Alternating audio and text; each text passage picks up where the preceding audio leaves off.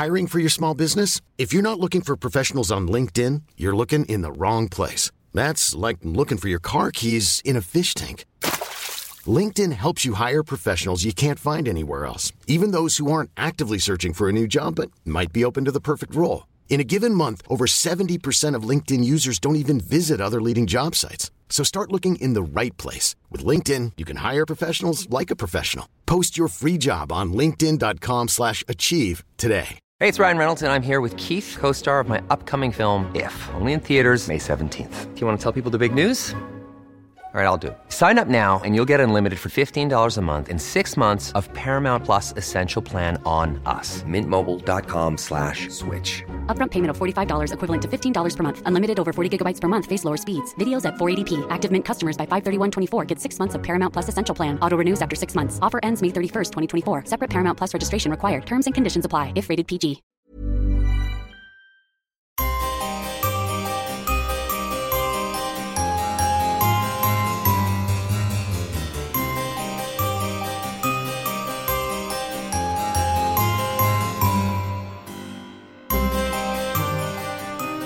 Welcome to the Poisoner's Cabinet. I'm Sinead. And I'm Nick. And this is your weekly podcast exploring the lives of the great poisoners and macabre murders and captivating crimes from across the centuries and creating curious cocktails inspired by the tales that we tell. And it's episode 162!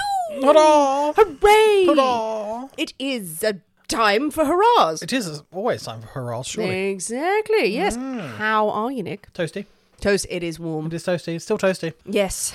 It's just summer now, as you have rightly pointed out. Yes, but it's not going to stop me saying, oh God, it's so hard.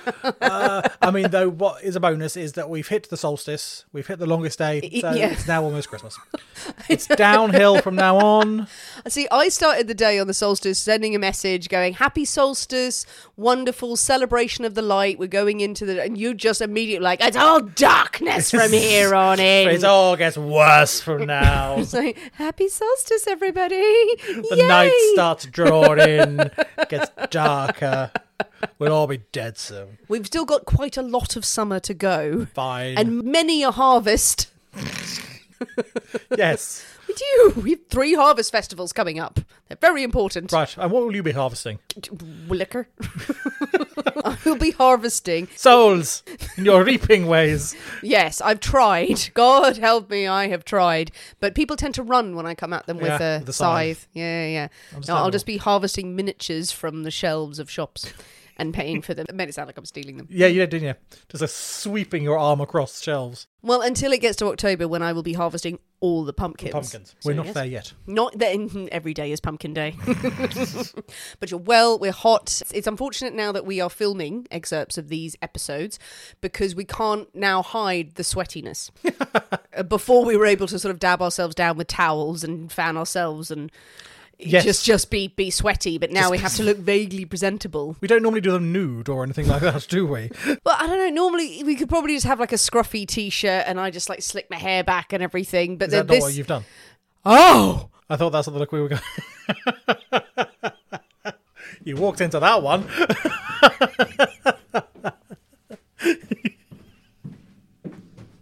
You look lovely. I've decided to take your barbs with gentle humour.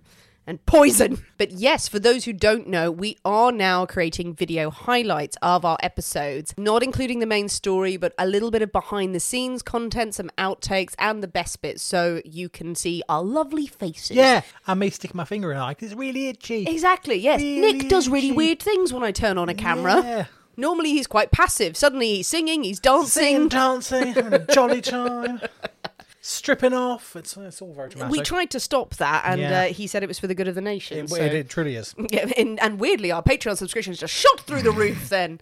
These video highlights are on Patreon for the time being. We are going to be looking at composite versions for YouTube, but if you would like to catch up with us every week in video format, do come and join us on Patreon. Any poisonings this week, apart from my heart? Me, apparently, soon. Yes. But apart from that, no. Apart from that, no. No, don't believe so. We've got an adventure coming up this weekend. We do.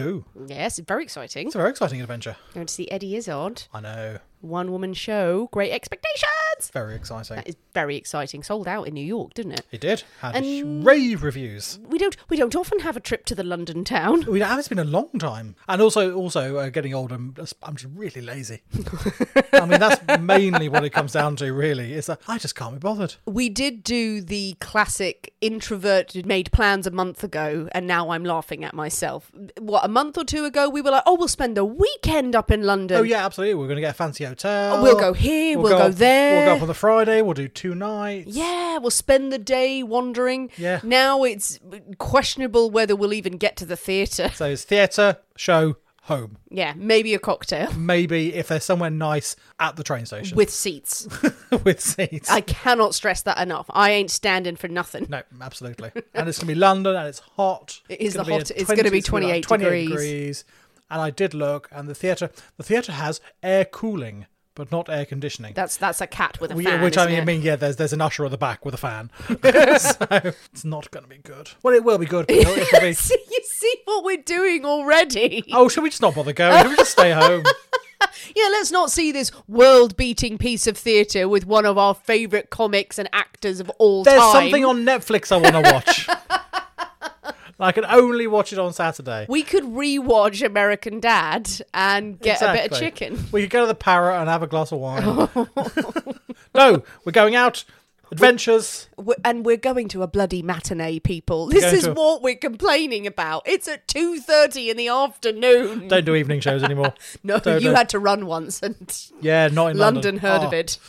Absolutely, that was miserable. Is it really that bad? How far did you have to run? Oh, miles. Was it just the length of St Pancras? Maybe. Right. Yes, I'm lazy and really unfit. It almost killed me. But you survived that. I think I was still out of breath by the time we got to Ashford. Still sitting there going... It was not a good look. Well, pray for us, people, yes. and our dreadful, dreadful jaunt to the lovely London town. Terrible, terrible time going to see something lovely at the theatre. Speaking of sweating uncontrollably, but looking fabulous while you do it, well, I think it is time for us to thank our delicious Patreon subscribers. We certainly should. So thank you very much this week to Ziki Lung. To Catherine Goodwin. To Dr. Glowcat. To Tonio Cotilio Rigby. To York and Nibble, the crime-fighting duo. Oh my god. To Jeannie Ritter. Hurrah! Thank you very much, darlings. Marvellous names as always. People with your regular names as well. They're marvellous. They're marvellous. We love all the names. But also I'm quite liking the crime-fighting duo that we've now... Oh yeah. We need to know of your adventures. Absolutely. I think possibly the crimes of Dr. Glowcat, who was obviously some sort of supervillain. Oh my god! Is that what's happened? Is that where they're chasing each other through Patreon subscriptions? It's a very, very long, drawn-out battle that they're doing. But you go for it. I highly approve. Beautiful Patreon subscribers. We had fun this week on Patreon. Did we? You never remember what we do. No, it was so long ago. To be honest, it's literally 3 seconds before I say what we did that I remember what we did. I'm still thinking, still padding right now. Oh, Mary Creighton. That's the one. Yes. We did the story of Mary Creighton, often requested from people, actually. Dark in places, but quite interesting. Quite a weird one. Intriguing one. Good old-fashioned poisoning it was. Who doesn't love that? There's been arsenic alarms aplenty over on Patreon of late. Well, if you want to know what the hell we're talking about, please do consider joining us on Patreon for extra episodes every single week, extra bonus content, videos, and a new couple of cocktails from the cabinet instructional videos coming out very soon. Instructionals, yes. I could have just ended there. Could have done. Turning to me. No, I must add more words. Why say it once when you can say it 5 times? Exactly. The sweat just dripped down my back. Don't lean back onto my fabric chairs. It's hot. Get cooler chairs. Get ice chairs. Chisel them before I come round. Do I have to tell you everything? Get less sweaty bits. Oh, bits! Oh, come on! The back is not a bit. It is a bit. It's an intrinsic part. It's a bit. As bits are. Right. So all of my body is just bits. Yes, just bits that are conglomerated together. As is everyone, I feel.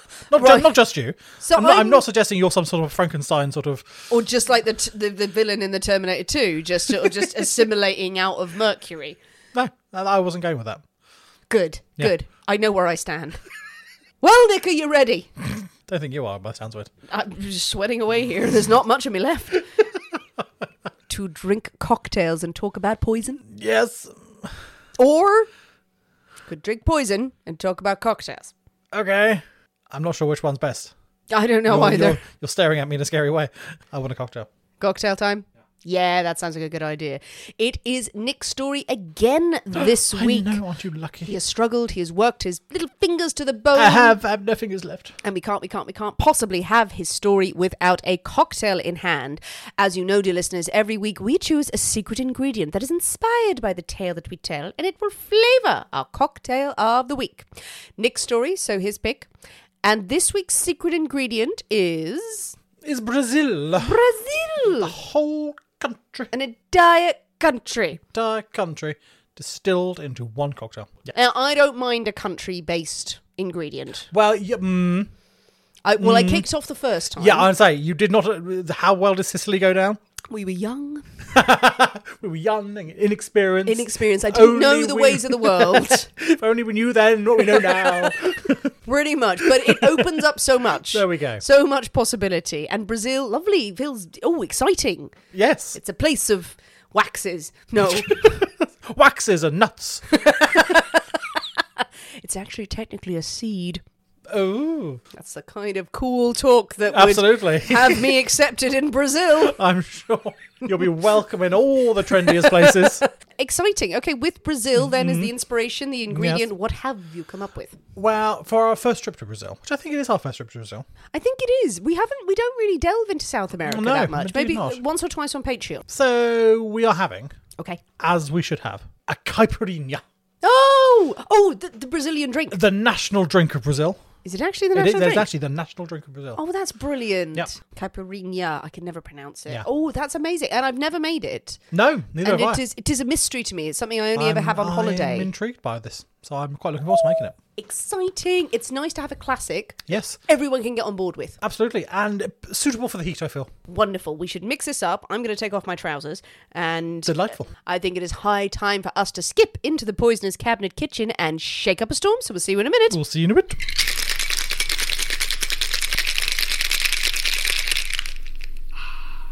And we're back. Hello. Well, Nick, we have our Caipirinhas. Caipirinhas. I've been saying it wrong for years. Well, so as could I be. What's more likely, that I'm saying it wrong or you're saying it wrong? This is very true. This is true. Now, Right. I'll hazard a guess of what's in it. Okay, give it a go. Because I can see. I was blessed with eyes. Well done. It's got limes in it. Limes. And this one's, it's got to have the lime pieces in the glass. Yes, indeed. Yeah, Yes, you've got to have it all squished up. all squished up. And then I'm going to venture the Brazilian liquor, the spirit, cachaça? Cachaça. Cachaça. Cachaça. Cachaça. Cachaça. Yes, which we've had once before. We've used once or twice before. Yeah, Not often, with the but, sugar cane. It is. Yes, indeed. Yes. It's a Brazilian rum, basically, but it's made with the sugar cane rather than sort of Caribbean rum is made with molasses. Yeah. This is made with the sugar cane. It looks good. Smells good. You'd step over your own mother just to get one. All right. Well, Merry Christmas. Merry Christmas. Shut up. Sorry. That'll clear things out. Okay. Sorry, Nick. It's really sharp. It is. It's nice. That's a lot of lime, mate. That's a lot of lime. Oh, I can see my ancestors.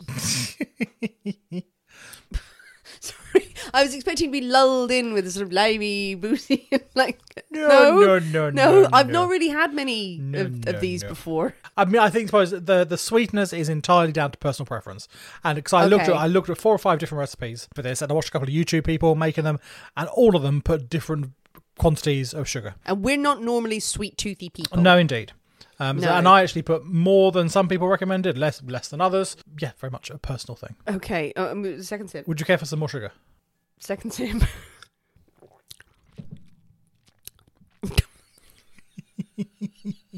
Yes. Okay. I can cope. That's up to you. If you prefer more, then have more. It's really nice. It's lovely. It's just lime, and I love a sharp drink.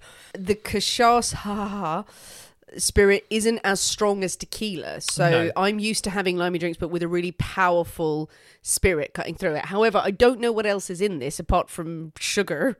Maybe. Is there anything else? No. That's it. That's it. Okay. That's explaining why my jaw is starting to seize up. Lime, sugar, and Cahasa. So what are the quantities? So you have a lime. A lime each? Each. Okay. So, yeah. So basically you quarter a lime, take off the... You know, down the centre of a lime, you've got like a little run of pith going down the centre. Yeah, so a vein. Yeah, like a vein going down the middle. Scrape that out. So cut that out. And then your lime quarters go into the bottom of your glass. You then put your sugar on top of that. A lot of people say you need to use powdered sugar. It's also not sugar syrup, but a actual proper real sugar. In the UK, we would call it an icing sugar, like a really fine powdered sugar. Yeah, like I guess in America, confectioner's sugar. I think it's called. Other people say it needs to be like a granulated sugar. Other people more say it should be a brown sugar. Some people say it needs to be really, really smooth. Some people say it needs to be quite coarse, so it gets abrasive that you're smashing at limes with. So there's as many people who make caipirinhas make them in that many different ways. Indeed. So it's entirely down to personal preference. I use, confectioner's icing sugar in this, and had 2 big bar spoons went into each glass. Which should seem like enough. It's not for me. Fair enough. But no criticism there at all. But I think I've previously had these cocktails with granulated sugar. Yeah. And I think with icing sugar, you need quite a lot of it. Because weirdly, icing sugar, sweet as it is, and it goes in some of the sweetest stuff, all icing and everything, is that you need a fuck ton of it. So maybe it's just not quite as sweet as if you did a big old heap of granulated sugar. So yeah, it's lovely. It's limey, but I feel like I've done drugs. Just because I keep kind of moving my jaw and like run in. And, shall I? Yeah, grab. Should I do it with granulated sugar or just put sugar syrup in here? I wouldn't do granulated sugar now actually because it's already been sugar muddled. syrup. So you can try sugar syrup. Yeah, it's in that cupboard there. This is live, people. Live, yes. Right, so just a dash or like a spoon equivalent there. Yep, try that. There. And we're stirring, and we're badly. So over that, so you put your limes in, you put your sugar, whatever variety of sugar you're using, you give that then a damn good muddling. So really crush it, get all the lime juice out, get all that sugar dissolved. Chuck some ice in there, give it a nice good stir to get that sort of diluted. 2 ounces of the cachaça. Again, another stir. Top it up with more ice. Another stir. And there we have it. All right, let's try it with the extra sugar. The extra sugar. Perfect. Oh, yeah. Better for you. Now I'm getting it. Now I'm getting it. It was just lime juice. Yeah. I'm sorry.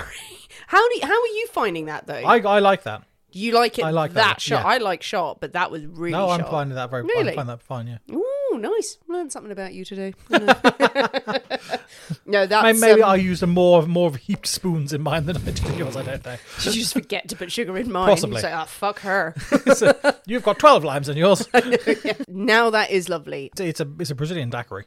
Yeah, that's exactly it. Oh, I could be on a beach somewhere. Go on, exactly. Could be on a beach. Yeah, imagine sitting on a nice beach. In shade, obviously. We're not on your veranda. On the veranda, on the magical floating veranda. A few of these, because you could get through a few of these, absolutely. couldn't you? On a hot day, they wouldn't touch the sides. Yeah. And then a few snacks. What snacks would you be having with I don't know, but after a few of these, you might walk, I think. No, you'd be having a nap, wouldn't you? Yeah, absolutely. Because you're on holiday. You're lying on your veranda, on your fabulous chaise longue, which has been brought out to you. You're knocking back a few of these. You've got some... I'm going to go with some fried shrimp. Oh, nice. Yeah, nice seafood. Bit of calamari or something like that. Yeah, that. Knocking that back, and then just have a bit of a sleep. And then it's dinner time with more of these. Let's go on holiday, Nick. Right, so I'm going to go in there. You get some fried shrimp on the go, and then we're sorted. I'm going to come in with skips. That's all I'm going to do. Well, with that firmly in hand, I think it's time for us to continue. Continuation. The story of the great train robbery. Yes, indeed. So we're back with part 2. So if you haven't yet listened to last week's episode, then do. Otherwise, none of this will make any sense. So go back. Stop now. Stop! Listen to part 1, then come back later. But I will give you a brief recap. In the early hours of the morning, 8th of August 1963, 16 men from a conglomeration, that's a good word, of London gangs stolen over £2 million, £2 million 1963 money, from a post office train travelling from Glasgow to London. They had tampered with the signals along the track to bring the train to a stop, then stormed the high-value carriage before making off with all the money on the back of a truck. They had then holed up at the nearby Leatherslade farm until they realised that the police were getting a bit too close for comfort, and they escaped back to London. They knew that their rural hideout was in danger of discovery, so they hired a fixer to torch the place to get rid of any evidence. But they were betrayed. Yes. Betrayed. The arsonist did a bunk with his payment, with his fee. With his fire. With his fire. He took all the fire with him. And by the time the gang had organised for someone else to burn the place down, their worst nightmares had come true. The police were crawling all over it. And that's where we left it. We did. That was the briefest of recaps, the speediest of recaps. Exactly. You really dragged out episode 1, didn't you? Got that done in about, 3 minutes?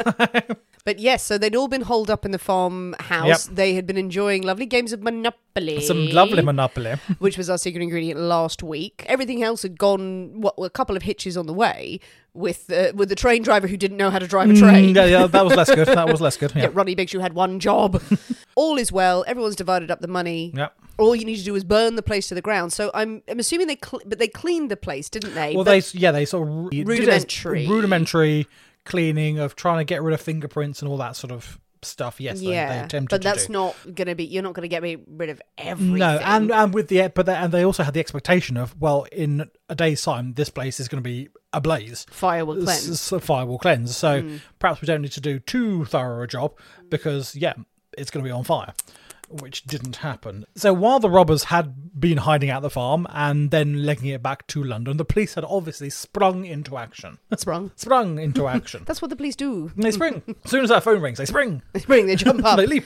Sorry, wrong number. Shit. I have to recalibrate this now. Absolutely. So Chief Superintendent Malcolm Futrell from the Buckinghamshire Police Criminal Investigation Department, he arrived on the crime scene at about 5 o'clock that morning. Yeah, the robbery had taken place at about 3-ish.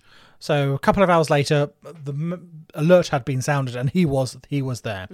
He supervised sort of the search of the surrounding areas where the truck had been, obviously where all the tampering of the signals had taken place, the cutting of the wires, did all that. And then he moved on to Cheddington Railway Station, where the actual locomotive had been taken to this sort of a siding, get it out of the way, off the main line. And it was there that statements were being taken from Jack Mills, the driver of the train, and the postal workers who had been sort of tied up and beaten up in the high goods carriage. Traumatising for them. Absolutely. Yeah, indeed. Horrible. And injured as well. Yeah, a couple of them really badly bashed over the head. So in these statements, it was revealed that the gang had told the men not to move for half an hour. I think we covered that in the last week. That had suggested to the police that their hideout could be no more than 30 minutes away. So that would have been about 30 miles.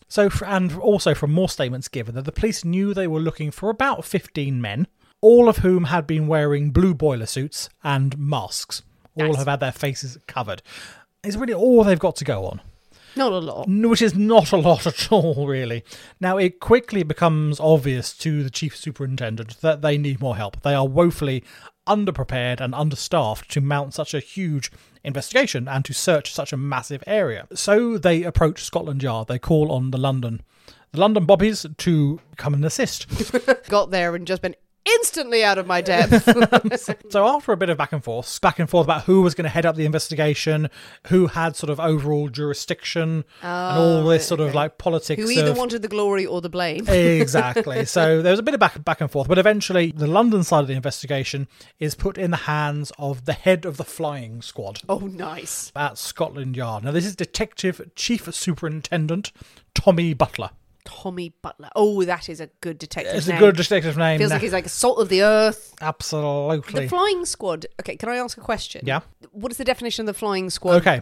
Right. Have you got this in here? I have got this. I've got exactly. I did anticipate the querying of the flying squad because it's something I had heard about, but I did not know what it was, where it really came from, or anything like that. Well, yes, you sort of nod along going, oh, yes, the flying squad, of course, the flying nuns. So the flying squad was a specialist division of Scotland Yard that dealt with robberies. Oh. That is basically what they were. Okay. It had been founded in 1919. So many, many years earlier. Right. And then it was predominantly to gather intelligence on known thieves, robbers and pickpockets. Okay. It was for them to track down these people in London. Right. They used a horse-drawn carriage with covert holes cut in the sides to draw up alongside people and spy and listen in to conversations that the robbers might be having and see these pickpocketings in action.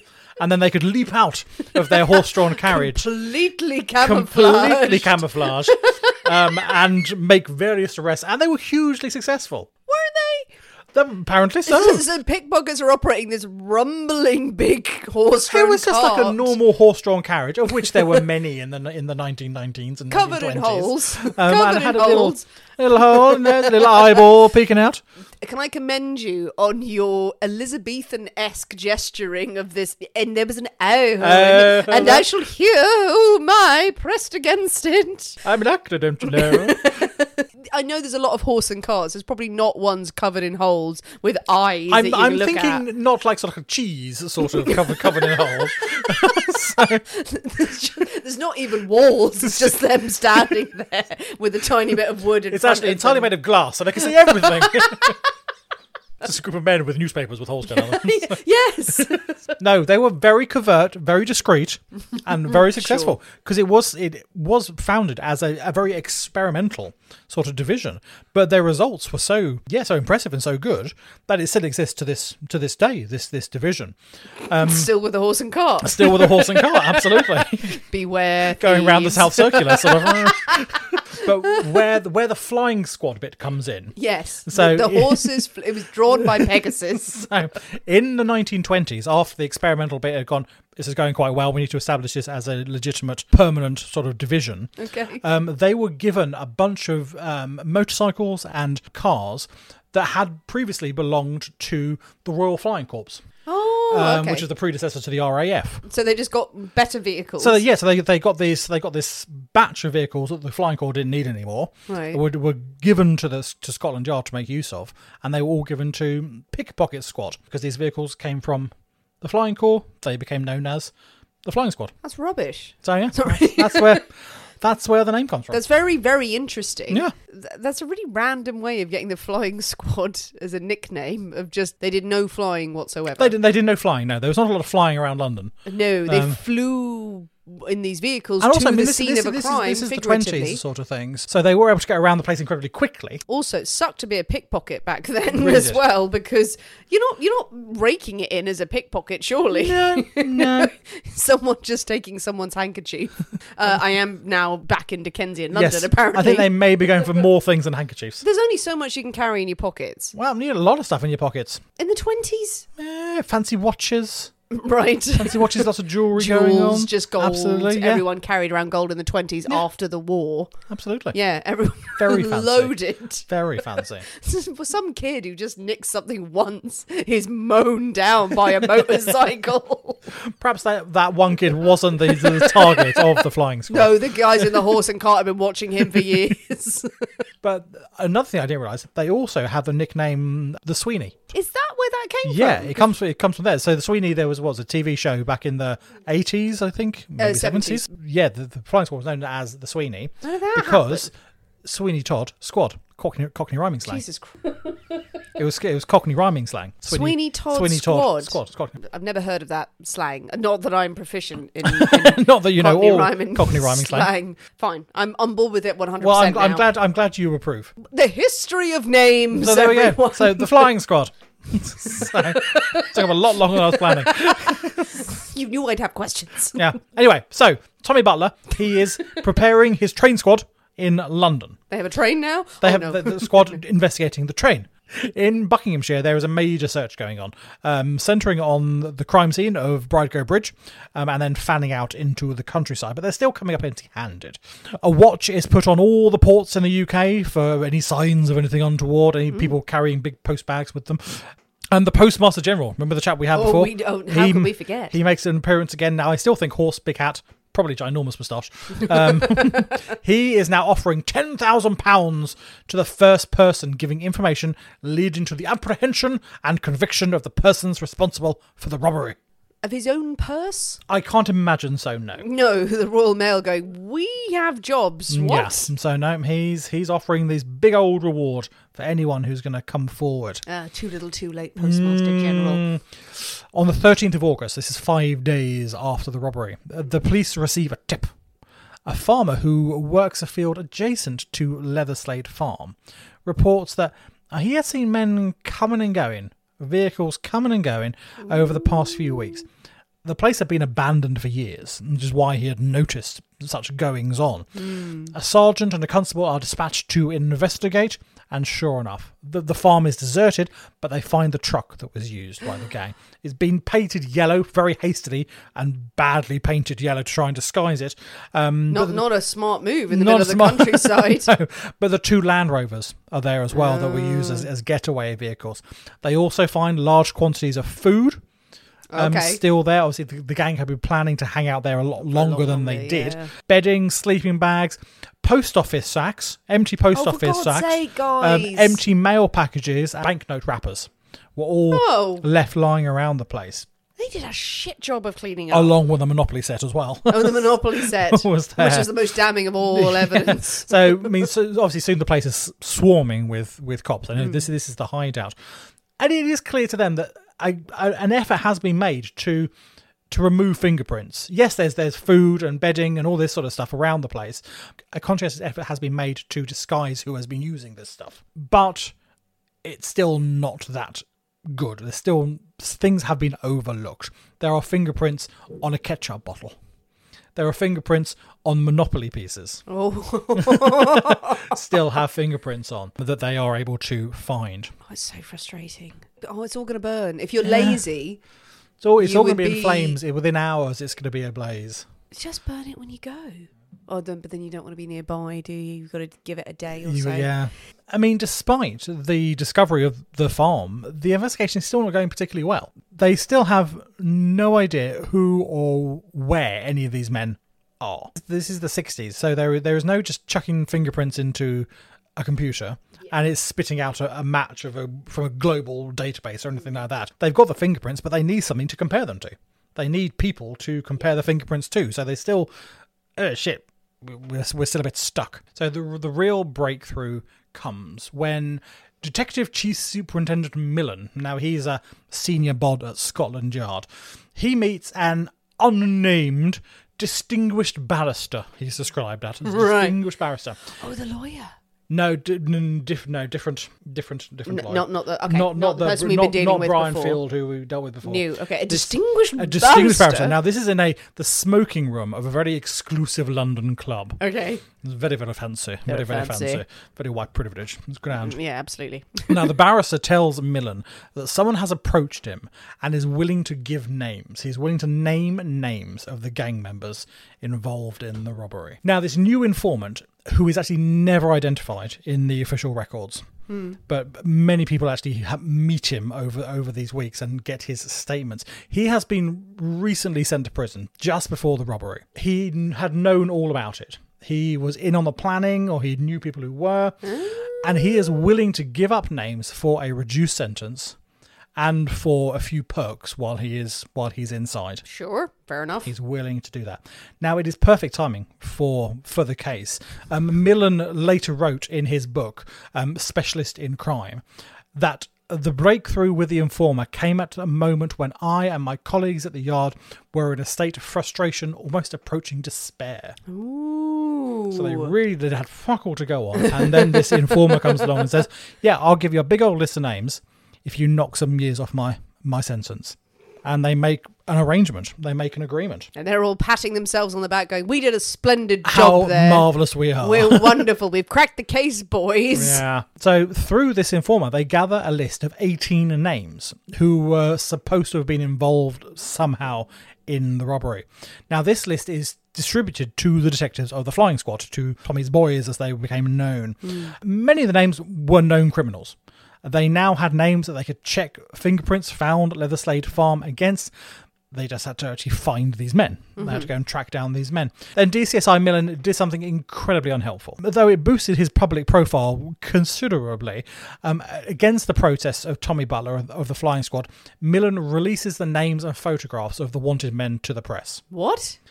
So the robbers, who were generally feeling fairly confident about they haven't got a clue who we are, now know that they are hunted men. that they are wanted men and instantly go to ground. Wow. But that would prejudice any jury. There's all sorts of, yes, legal shenanigans going on there. But also, they're going to run away. Yeah, they're going to scatter. Yeah. Maybe that does bring out more people who are going to go, ooh, money, reward, my mate. I'm going to turn him in. I think, I don't know if Millen does it purely for the public recognition that he has released his names. He's got this list of wanted men. Is it going to help his career further his personal aims?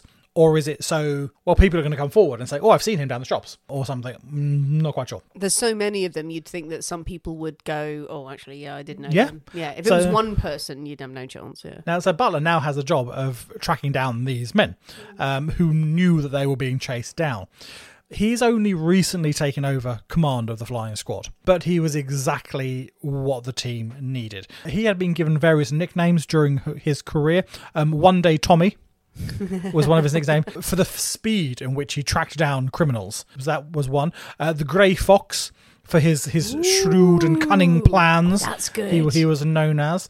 He was one of Scotland Yard's best. He was fanatically devoted to his job, to solving crimes. He never married. He lived at home with his mother.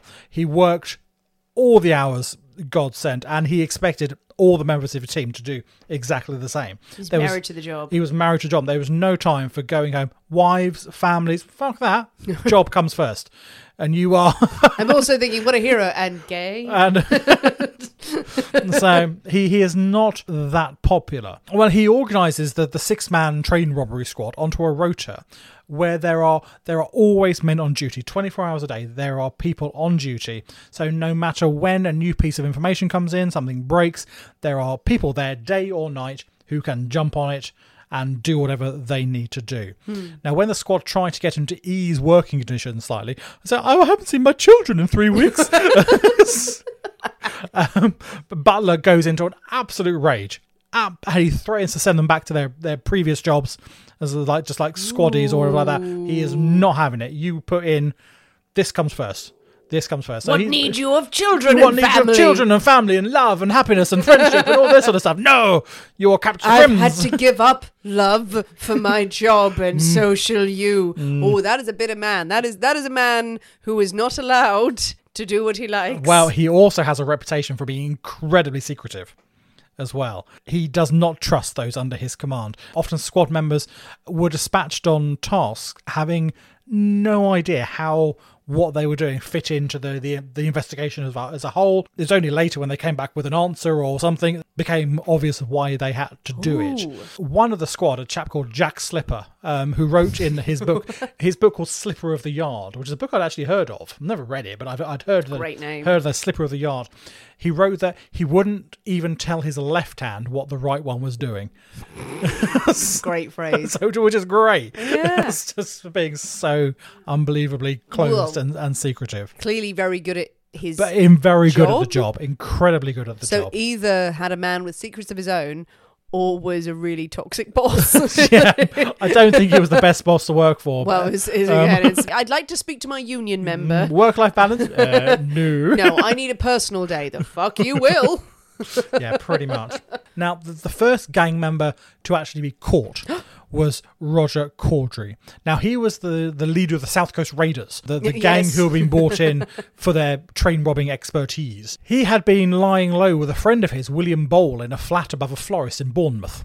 Oh, nice. Police had been tipped off to their location by Ethel Clark. Now, Ethel was a shrewd woman. She is the widow of a police officer. She knows to ask questions. And when Roger and William paid her 3 months' rent in advance for a nearby garage, all in crumpled 10-shilling notes, she thought, something's dodgy here. Something's wrong. Yeah. And she reports it to her husband's old colleagues. The police take Roger and William in for questioning, and Roger's link to the robbery is quickly established. He's one of the names on the list from the informer. William Bowl, who was just helping his mate out, nothing whatsoever to do with the robbery, is also arrested as being part of the train gang. Yeah. He is sentenced to 24 years in prison. Wow. For his part in the train robbery, which he had nothing to do with. Well, he hid his mate. He hid his mate. This is true. But that's a deterrent, isn't it? Is that if you give anyone shelter, he was charged with being part of the gang who robbed the train. He wasn't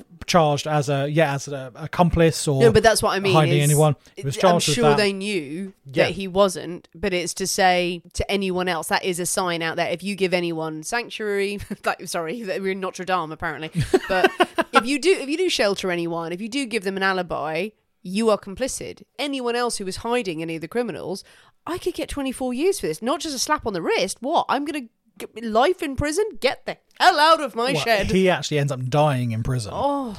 And police do years later acknowledge that he had been a victim of a miscarriage of justice. Yeah. Because he had been charged, with actually being part of the train gang and not just hiding someone, which would have been a much less severe sentence. They admitted, we fucked up on that one. Yeah, it does feel like they use that to their advantage. Oh, sure, I'm just making an assumption there. Maybe they absolutely did mess up and they thought, no, you were driving the train, and the man was like, I have no hands. And what? Now other arrests soon followed as Tommy Butler and his flying squad, and they all started to tumble. Well, they put enormous pressure on friends and family to give up those who are in hiding. Gordon Goody, Charlie Wilson, Roy James, John Daly, Roger Caudry, just spoken about, Bob Welch, Tommy Wisby, Jim Hussey, and Ronnie Biggs are all arrested and sent to trial for the robbery. The purchase of the Leatherslade Farm, their hideout, had been tracked back to Brian Fields, the solicitor's clerk, who was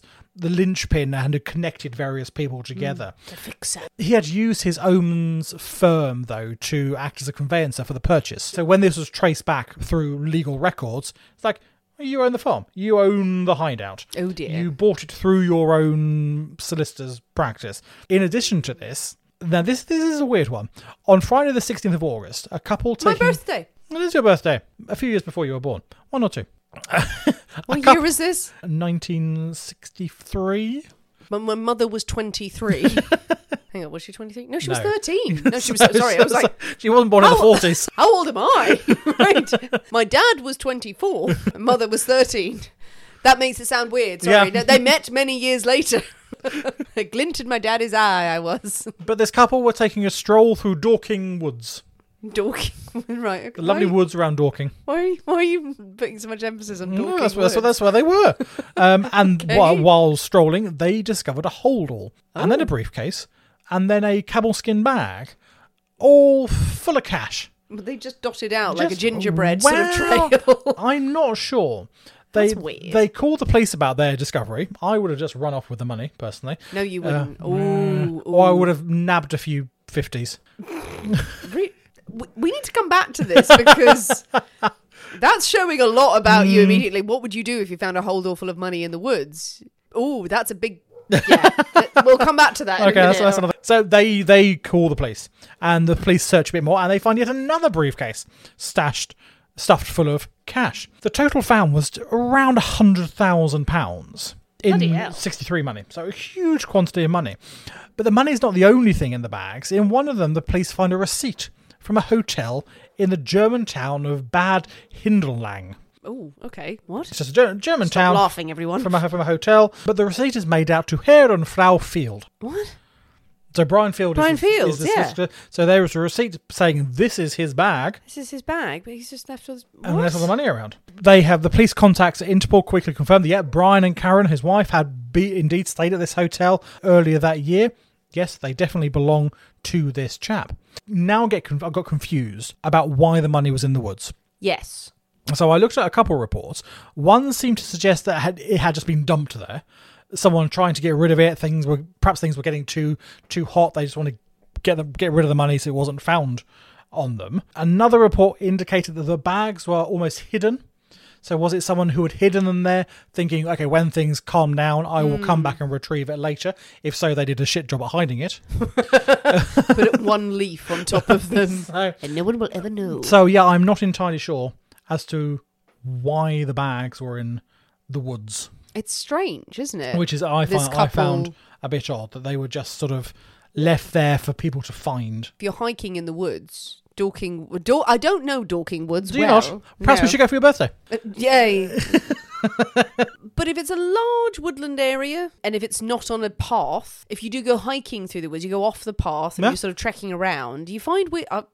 I found weird shit in the woods. I found weird stuff. So perhaps they were. So maybe it was there, sort of like no one's going to wander by. No one's going to wander by there. But just so happened someone did. Very possibly. That couple was doing some weird stuff and they didn't want the police to know about it. And then they went, while we were rolling around in our furry outfits, we found all this money. Oh no.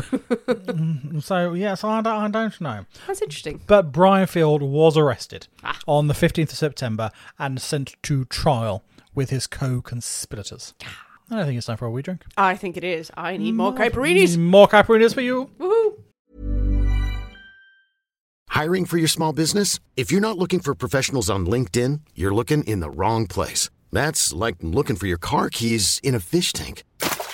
LinkedIn helps you hire professionals you can't find anywhere else, even those who aren't actively searching for a new job but might be open to the perfect role. In a given month, over 70% of LinkedIn users don't even visit other leading job sites. So start looking in the right place. With LinkedIn, you can hire professionals like a professional. Post your free job on linkedin.com/achieve today. Hey, it's Ryan Reynolds, and I'm here with Keith, co-star of my upcoming film, If, only in theaters May 17th. Do you want to tell people the big news?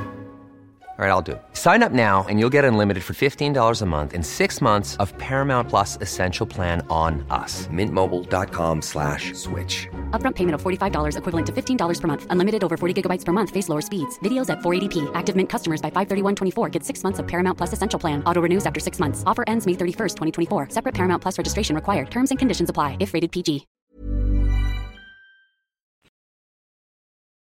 Okay, Nick, we have our drinks. You do. Now I've mastered the mix of it. Master the mix. This one, bang on. Let me show you one. Yeah, go for it. It might be a bit too sweet for you, I'm not sure. It's very nice. I would say, yeah, a wee bit sweet, but very nice. I can taste more of the spirit in there with the lime without it being too much, you know. On with the stories. On with the story, and then the moral dilemma, which I'm going to come back to later. Okay. Yeah. So, the trial. The trial began at Aylesbury on the 20th of January in 1964. Now, the normal courtroom they had there is deemed too small for the volume of defendants and lawyers and journalists present, so the district council offices are converted to hold the event. Okay. Because the courtroom is just too tiny. The trial lasts 51 days. Wow. Includes 613 exhibits, bits of evidence, and 240 different witness statements. I think that's quite short, So, actually. yeah, there's 11 defendants. 51 days for 11 defendants. 51 days. The jury then retired to determine their verdict. Guilty. Guilty. So, very, very guilty. Saying that, one of them, John Daly, is actually acquitted without any charge. Oh, nice. On there, because his lawyer has managed to get him off on a really weird excuse that his fingerprints were only found on the Monopoly set. And he managed to convince people that he had actually played the Monopoly with his brother-in-law, Bruce Reynolds, the mastermind behind it, Yes. months earlier at Bruce's house. Okay. So he has nothing to do with it, but he's my brother-in-law. I was around there. We had a game of Monopoly. That's why my fingerprints are on the Monopoly set. You can't prove anything else. So he was acquitted. Bollocks, he was there, but he managed to get away with it. Just strolling out of that council office. Everyone else, you're all fucking guilty. It doesn't have the same gravitas if they were doing it in the council offices. You know, you can walk out of court because court's usually like big, grand, sort of hallowed places. Imposing buildings. You're just walking out, bumping into someone's desk while they're still filing receipt. Mr. Justice Davies, the judge, describes the robbery as a crime of sordid violence inspired by vast greed. Ooh, nice.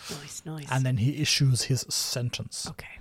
7 of the defendants are given 30 years in prison for their part in the robbery. Brian Field, the solicitor's clerk, is given 25 years because he wasn't there at the robbery. He was just involved in the planning and the plotting and the scheming and all that sort of stuff. All of the stuff that made it work. Yeah. Say William Bowl, the chap who hid his friend, given 24 years. Not ideal. After appeal, some of the sentences are reduced, but even then they are still seen at the time as incredibly harsh. Well, Incredibly severe for the crime. No one was killed. Yes, there was violence. People were beaten around the head. They were knocked unconscious, which is a terrible, terrible thing. Terrible, yes. But the percentages were seen at the time as very, very harsh. The other gang members who were arrested in later years and tried by different judges were given much more lenient sentences. It does seem like a lot of it is deterrent. Yes, don't you dare try and take the country's money. And also because it was a crime that really there had never been anything like it. No. To that extent, that level, that amount of money had never been nicked before. So they were just sort of freewheeling. They would be like, this has never happened before. We need to make an example of these people who have done this crazy, massive thing. Yeah. We need to make it sound big. Don't do the crime if you can't do the time. True enough. Which is ironic. Because did they? But I say, what are those who had not yet been brought to justice? There were 11 there, one of whom has been acquitted, 10 incarcerated. There are still a number of people that are still at large. Oh, yeah. Who, two of the main men behind the plan, Bruce Reynolds and Buster Edwards, they're still free. They're still out there somewhere. Oh, Jimmy yeah. White, one of the Southwest gang members. What, the snooker player? Different one, I feel. Okay. He had also completely vanished. To become a snooker player. To become a snooker player. He had retrained entirely. Now, Bruce Reynolds say he had been the mastermind. He had planned the whole thing. He managed to evade the authorities for long enough to arrange his escape from the country. He hid for 6 months in a house in South Kensington, waiting for a false passport. Then in June 1964, he assumed the name of Keith Clement Miller and made his way to Belgium. From Belgium, he flew to Toronto, from Toronto on to Mexico City. His wife and son joined him a few months later.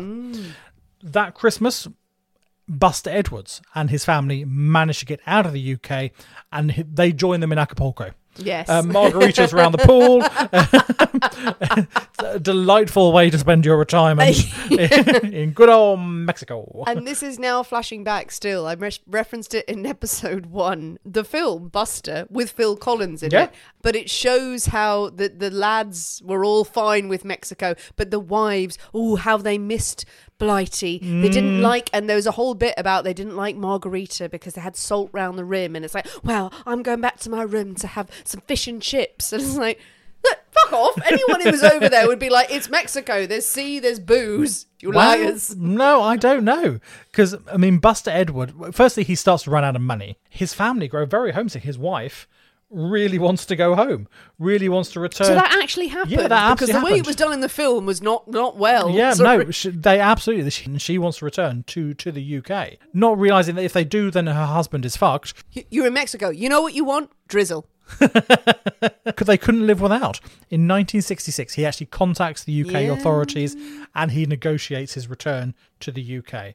He is arrested on his arrival. He did. And he is sentenced to 15 years in prison. Say a much more lenient sentence than those who hadn't fled the country. Giving himself up. But he gave himself up. He negotiated 15 years. He spends 9 years in prison before he's released in 1975. Quite famously, goes on to run a flower stall outside Waterloo Station. Oh, he does. He does. He does. And he becomes quite the tourist attraction, really. And then, as you say, Phil Collins plays him in a film. He has reached peak criminal. I'm only going on about this because my mom was for some reason obsessed with that film and kept saying, I'll take you to meet Buster someday. I've never seen it, I must admit. I've seen it way too many times. I know the fact that in the film, when he comes back to England, he has one more night with his wife and then he gets arrested. That's in my memory. Poor you. Yes, there's other things I could do with knowing. Fair enough. It's just... Back in the UK, the men who had been caught, they are now stewing in prison. And some of them are determined to do something about it. Not really too happy about being in prison. Yes. On the 12th of August, 1964... Almost my birthday again. Almost your birthday again. Charlie Wilson escapes Winson Green Prison in Birmingham. He gets out in under 3 minutes, which is a speedy escape. 3 men break into the prison to get him out. Now, no one has seen anything like this before. Prisons are designed to stop people getting out. No one's really considered that people can try and break in. How do they do it? I don't know the details. Okay, good, because now I can make shit up. I didn't look up the exact details. Just be running, screaming into the well, building. one would assume with that cars and just axes. But they got into the building. They managed to get Charlie Wilson and get him out in under 3 minutes. Wardens and security were going, "What the fuck? You're going the wrong way. You've come in. You're meant to know. I don't know." It's okay because the doors don't open outwards. Oh shit! They open inwards. Very, very complicated. The escape team, the 3 men who formed this escape team. Who was led by a man who was nicknamed Frenchie. Nice. No idea if he was French or not, but they were never caught. They were never apprehended. Never knew who they were. Frenchie, he disappeared from the London criminal networks in sort of late 60s. He was never heard of again. I'm just now picturing him as a mime. Perhaps that's how he got he was a distraction for the guards. Just walked past him like, "Oh, how entertaining, how lovely." Who is mine day at Windsor Prison? Beating a guard to the ground with a garland of onions. That's exactly how it happened. Dazzled them with his baguettes. And never seen of again. There we are. Never seen of again. Charlie Wilson makes his way to Mexico. And he is soon knocking back tequila with his old friends Bruce Reynolds and Buster Edwards. So they're having a grand old reunion in Mexico City. Nice. Now, Wilson, he goes to Canada. He settles just outside Montreal. Oh, lovely. Just there. Good choice. Under the name of Ronald Alloway. He settles there. He is a most respectable member of the community. He joins the golf club and all things. Those around him are obviously completely unaware of his criminal background. He's just dear old lovely Ronald. It is only when he invites his brother-in-law over to the UK for Christmas that Scotland Yard go, so obviously they have still got his family members and what have you under surveillance. They see that this random chap in Canada has invited this brother-in-law to come over and stay, and they go, "Ooh, this is our man." So there's legal arrangements to get to be extradited from Canada. Now they wait 3 months before making their move. They have him under surveillance. Tommy actually goes out there and he's got them under surveillance in the hope that Wilson is going to lead them to Bruce Reynolds. So Bruce, he is still out there somewhere. They don't know where he is. Buster Edwards is now in prison. Yeah. They've got Charlie Wilson under surveillance. Bruce Reynolds, he is the last one that they know about who's on the list. So I think, okay, is Charlie going to lead us to the criminal mastermind here? No, he doesn't. So eventually they go, fine, he is arrested on the 25th of January 1968 by Tommy Butler, who manages to get him. Charlie never gives up his friend, Bruce Reynolds. He never says where he is. He has promises of, we'll reduce your sentence, we'll give you this, we'll give you that. No, he remains stum, does not say a thing. So Bruce has been living upstate in Mexico. Now he is starting to realise that he is getting through a lot of cash. He's living quite a fancy life. He's living a bit of a high life. Isn't that always the way? Well, but things are running out. After Buster Edwards has left Mexico, returned to the UK, Bruce decides that, well, perhaps it's time for a change for him as well. And in December of 66, he moves to Montreal. He moves up to where Charlie Wilson is, in Canada. But then realises the potential danger of having two of them so close to each other. Yeah. So he then moves across to Vancouver. He starts off life there, but not really liking that. Ends up in France, moves to Nice in France. Eventually his need for money becomes so acute that he and his wife they're forced to return to the UK. He's thinking, I can get work there, I can perhaps get some of my old contacts. So they end up settling in Torquay under the name of Keith Hiller down in Devon. Okay. But on a visit to London to try and reconnect with some of his gangland chums, Reynolds is recognised by officers of the Metropolitan Police. He is arrested in Torquay on the 9th of November 68. He is offered a deal by prosecutors, plead guilty, and we won't pursue your wife and son on criminal charges. Your wife and son who fled the country to go to Mexico, who are complicit, who have made use of the money that you gain through criminal activities. We won't go after them for criminal charges if you plead guilty. And he agrees. He says yes. Fair. He does that to save his family. Yeah. Good for him. And he is sentenced to 25 years. Lastly, We have. We come to Ronnie Biggs. Dear old Ronnie Biggs. One of the most famous. Yeah, and he's the most famous, and he completely messed up his job. He's the most famous for doing the most fuck all, but most famous for spending 36 years on the run. For the most audacious and the most successful. Yeah, absolutely. Yes. It is Ronnie Biggs. Now, Ronnie was one of the first ones rounded up back in 1964. Went to jail. He was sentenced to 30 years. He served 15 months of this 30-year sentence before scaling the 30-foot walls of Wandsworth Prison on a rope ladder and then dropping onto a waiting removals van that had been parked at the other side of the wall. The whole escape plan had been put together by a recently released prisoner, a chap called Paul Seaborn, with the assistance of various other ex-convicts, Ronnie Leslie and Ronnie Black. Yeah. Were there, and also support from Biggs's wife, Charmaine. She was in on it, trying to organise this escape from the outside. So the plot involved 2 other prisoners sort of running interference with the guards and the wardens on the inside. So they were paid off. They knew they weren't escaping. Yeah. They just had to make a fucking nuisance of themselves. Dancing, look at me, look at me. Which they did well. Just doing card tricks for ages. This allowed Biggs and a friend of his, Eric Flower, to escape over the wall. 2 other prisoners also try and take advantage of this confusion and this craziness and the rope ladder that's hanging down the wall. Their venture is not quite as successful. They are recaptured within a couple of months. But Biggs, he has got there's a plan in place to get Biggs sorted and out of the country. I think that's probably why he's got one of the most famous reputations of the audacity of his escape. Absolutely. All the stuff you see on TV and film is like Ronnie Biggs is one of the models for it because you're like, oh shit, he did it. Yeah, he did it, and it was so incredibly well thought out and well funded as well. Very well planned. It cost him a huge amount of money, and there was provision of this for him to be smuggled out of the country, and he ended up in Paris, going across to France. Now, while in France, he acquired new identity papers and underwent plastic surgery to change his appearance. Why have I got fake boobs? We'll try again. The face this time. I need to look different. Don't put breast there. You made my breast bigger and my dick smaller. Why? No, not the way I wanted. In 1966, he flees to Sydney. Yes. Goes from France to Sydney. First. Oh. Yeah, he goes to Sydney. Yeah. He lives there for a few months before settling in Adelaide. Lovely place. But escaping the law doesn't come cheap.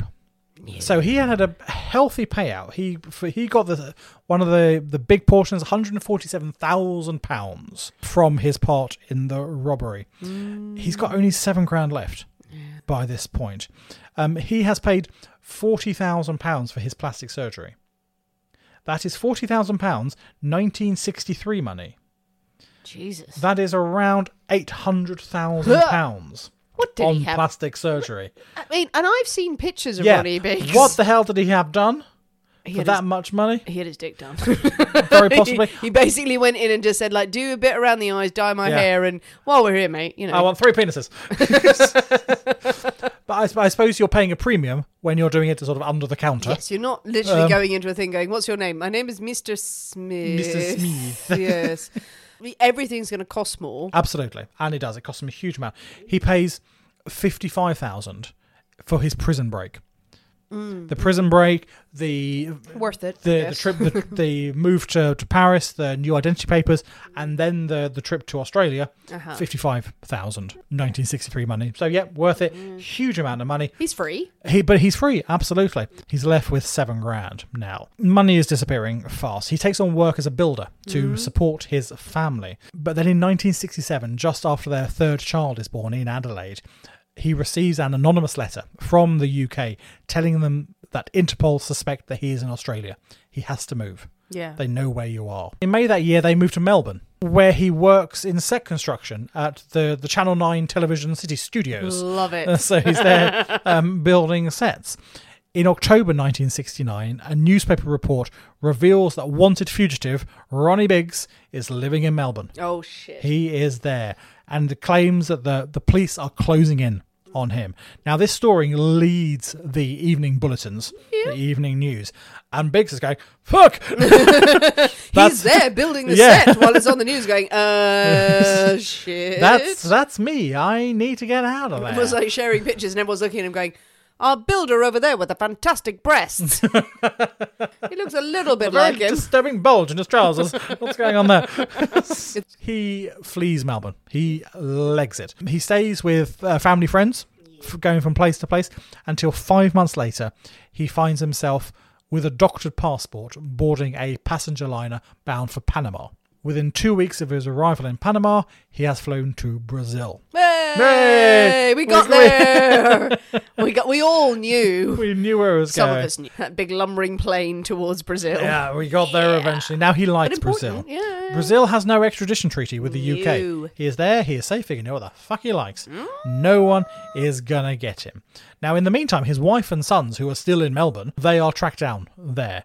There's nothing the police can do about it. They know exactly where Ronnie is, but they can do fuck all about it. They can't do anything The about Brazilian authorities will not extradite to the UK. There is no agreement there, so it's not going to happen. Charmaine refuses to follow her husband. As far as she's concerned, he abandoned them in Melbourne. So she and the sons have followed him around the world. As soon as his name came up in Melbourne, he fucked off and left them behind. Yeah. So she's like, right, nah, none of this. I'm not going. I will stay in Melbourne. So I'm quite happy. A nice life. There. And eventually she returns to the UK. When Biggs finds out that Charmaine is not coming to join him, he starts a relationship with a nightclub dancer in Brazil, Raimunda de Castro, this woman's name. And the pair go on to have a son, which gives him even more security in Brazil, because the Brazilian law at the time does not allow for a parent of a Brazilian child to be extradited at all. So even if Brazilian authorities wanted to get rid of him, now they can't, because he has got a legitimate link to be there. One restriction he does have, though, is as a known criminal, He can't work. He can't work, exactly. No. He can't work. He's not allowed to visit bars. And he has to be home by 10 in the evening. To provide himself with an income, he starts hosting barbecues at his home in Rio. Tourists could, for the fee, have a drink with Ronnie Biggs. Ronnie would regale them about the great train tour, probably neglecting the tiny, tiny part of it. And the bit he did have, he fucked up by getting a train driver who couldn't drive trains.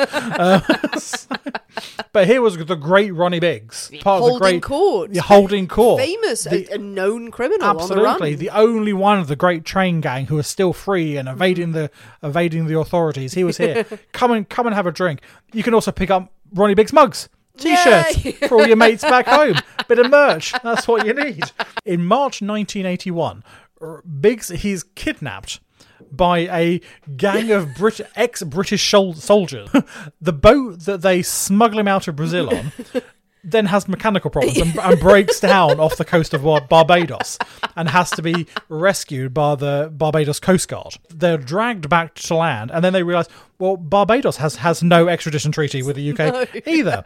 So the soldiers are there trying to get a reward for that, for capturing wanted fugitive Ronnie Biggs. Ronnie Biggs just like living it up. And then the Barbadian authorities are sending him back to Brazil. Yeah, like, going, we don't care. Go back to Brazil. Soldiers, fuck off. What the hell are you playing at? See, these soldiers as well, I remember reading about that. They're not... were they just regular soldiers? They weren't. I mean, they clearly weren't. It says they're ex-soldiers. They're ex-soldiers. Gang for hire type. Yeah, not SAS or SBS, because otherwise he would be in England if that happened. That just seems like a bunch of squaddies. Yeah, who it's kind of got a bit bunch drunk, of squaddies. Yeah, got a shit thinking boat. we can do this. Yeah, these are not the elite of the British Army or sort of. Who'd done any research whatsoever. Or sort of any sort of official capacity had they done any of this. Eventually, in May 2001, age 71, after having suffered 3 strokes in Brazil, Ronnie Biggs voluntarily decides to return to England. He knows that he could be and probably will be arrested the moment he steps back on English soil. But he says that before he dies, he wants to walk into a Margate pub as an Englishman and buy a pint of bitter. You love that, don't you? Absolutely. Being a Thanet boy. Absolutely, being a Margate boy. I don't know if he ever got to. I don't know if he did. Because he was very ill when he got back. Yeah, I mean, he was arrested as soon as he landed back. Do you remember it? Vaguely. I remember watching it on TV. I remember it being on TV. I remember not paying a huge amount of notice at the time, really. So I remember watching it. Everyone tuned in. Oh, yeah. So it was a big thing. It was, like, it was a massive thing, absolutely. Now, he is sent back to prison in his 70s. In his 70s. To serve the remainder of his 30-year sentence. that he had served 15 months of, so he's got a bit left to go. In fact. Yeah, he is eventually released on the 6th of August 2009, 2 days before his 80th birthday on compassionate grounds. He's not a well man by this point. He eventually goes on to die on the 18th of September 2013, aged 84. It's got a good 4 years. Yeah, he's had a good 4 years on the outside, absolutely. Was not well. Not well, but living off fantastic notoriety. Oh my God, and having a grand old time, giving interviews, writing books, being sort of consultants on films and everything, and having a bloody marvellous time with it. And why the hell wouldn't you? Down in Margate. Down in Margate, having a pint of bitter, absolutely. So there we have it. I mean, the mysterious Ulsterman, this supposedly post office chap who came up with the whole thing originally, no idea. No idea who this ever was. Oh, Pete, the hapless train driver who couldn't drive trains. No idea. He just slinked off. Whatever happened to him, no one ever knew what happened to him. Of the £2.6 million that was stolen, they only ever got back 400,000. Yeah. The rest of it spent on living life to the full, passed on to friends and family when they all went into prison and stuff like that. There are reports of money being hidden under floorboards in panels in old houses and stuff like that. That is the story. That is the story of the Great Train Robbery. Love it. Marvellous. Oh, yay, Nick. Definitely worth a two-parter. Definitely. Absolutely brilliant. Such a good story and such an interesting story of a heist in that era as well. In England, any of our English listeners or European listeners possibly, it's got such sort of nostalgic folklore about it. And I use those words very carefully. It's that sort of 60s criminal. It's got that sort of almost sort of like Michael Caine sort of Italian Job sort of 100%. Vibe thing going on there. Yeah, complete criminals. Absolutely. Take whatever you can. Didn't kill anyone. But just like, didn't carry guns and things. But yeah, career criminals. And those cheeky chaps. Yeah, just managed to knock off a train. Never happened before. Don't rob people. Yeah. Don't commit crimes. They had their comeuppance sort of. Yeah, well, I mean, they did it all. They all did in the end. Some of them had more jolly time than others. It's a great story and a great heist. Yes. So my moral question to you, Nick, you're in the woods. Apparently I failed already. No, I'm interested. You're in the woods and you do find 2 or 3, like a substantial amount of cash, low denomination, in bags. Your instant thing was don't call the police or take a few 50s, stuff them somewhere. You'd have to call the police. If it was like bags of money, you'd have to. You can't take the whole lot. I don't know if I would. I probably wouldn't. I'd be too scared. But sorely tempted to skim a bit off the top. Just go to the pub. How much? I don't know. Take I don't know. It's a few 50s there. Take 100 quid. Go and buy something nice. Because that's the thing with the police check if they turned up. So, or is it anonymous tip off or something? Or I don't know. Then that seems more dodgy. That instantly I'd have the paranoia. Oh, massively. It's not about the police. I think I was being watched. So. If there is a big bag of money there, someone wants that money. Someone's keeping an eye on it, maybe in the trees. Maybe there's a fox that has done well for itself. Yeah, maybe so. No, I'd be walking away from that going, absolutely not. Would you call the police? Yes. Right. Out of the woods. Once you got out. Far out of the woods. Just take it. I didn't see that. Clock the location, get out, call the police. No, if it's too good to be true, it's too good to be true. I love you were immediately fucking just rifling through it. I probably, I think if I was there at the time, I'd probably be too scared. I know there's some people who would be like, if they saw a 20 on the ground, they would go, oh, did anyone drop a 20? Oh, no, fuck that. Unless it's obvious who dropped it. Yes, if you're in a crowded place and someone drops it, you know, give it back or anything. But if it's just there, then no, I'm having it. You know, the people who go to the police station hand in £20. You're like, oh, I found £20 note on the floor once. On the pavement. Was it yours? No, just walking down the street and there was... Oh, nice. Yeah, someone dropped it. Did you report it? No. Thief. Yeah. There was no one in sight. So I thought, I remember that. Was it in a big bag of money that you were rifling it wasn't in a big bag of money. Did you then walk away paranoid? Because I would if I took a 20 off the street. Was it secretly marked? Am I now tracked? That's it. So I would be lying awake thinking through all the scenarios that a criminal gang had marked it, the police had marked it, and if I spend it anywhere that I'm going to be banged up for 24 years. I'm going to buy sweets. No, we'll take it to one of those American candy shops that are clearly a front. Use it to buy something nefarious and everything's fine. I'll take it there and buy like 3 M&Ms. Well, what do you think, people? Answer our moral dilemma. Yeah, What would you do? If you did find, like the people in the story did, find a huge bag, several bags of cash in the woods, and you're with someone, let's say you're with someone, there's no one else around, there clearly weren't, what's your thinking on the matter? Intriguing. What do you also think of the great train robbery, about the escape plans of all the criminals involved? Did you know the stories? Do you know more of it? Do you know anyone who was involved? Because apparently everyone does. Should more criminals have their own merch lines?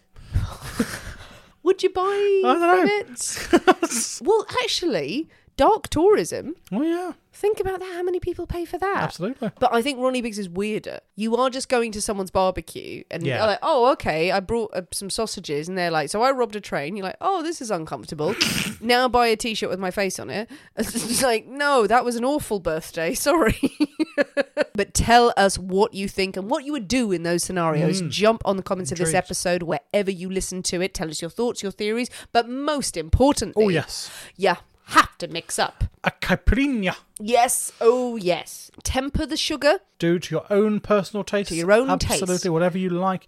But get a bottle of Cahasa, get it in, chuck it in the fridge, leave it there, smash up some limes, have a jolly old time. It's easy. You've got friends round, you're on your veranda. Exactly. You're on the beach. You're standing in your living room, doesn't matter. You have 2 or 3 of them, you're on the floor anyway, so...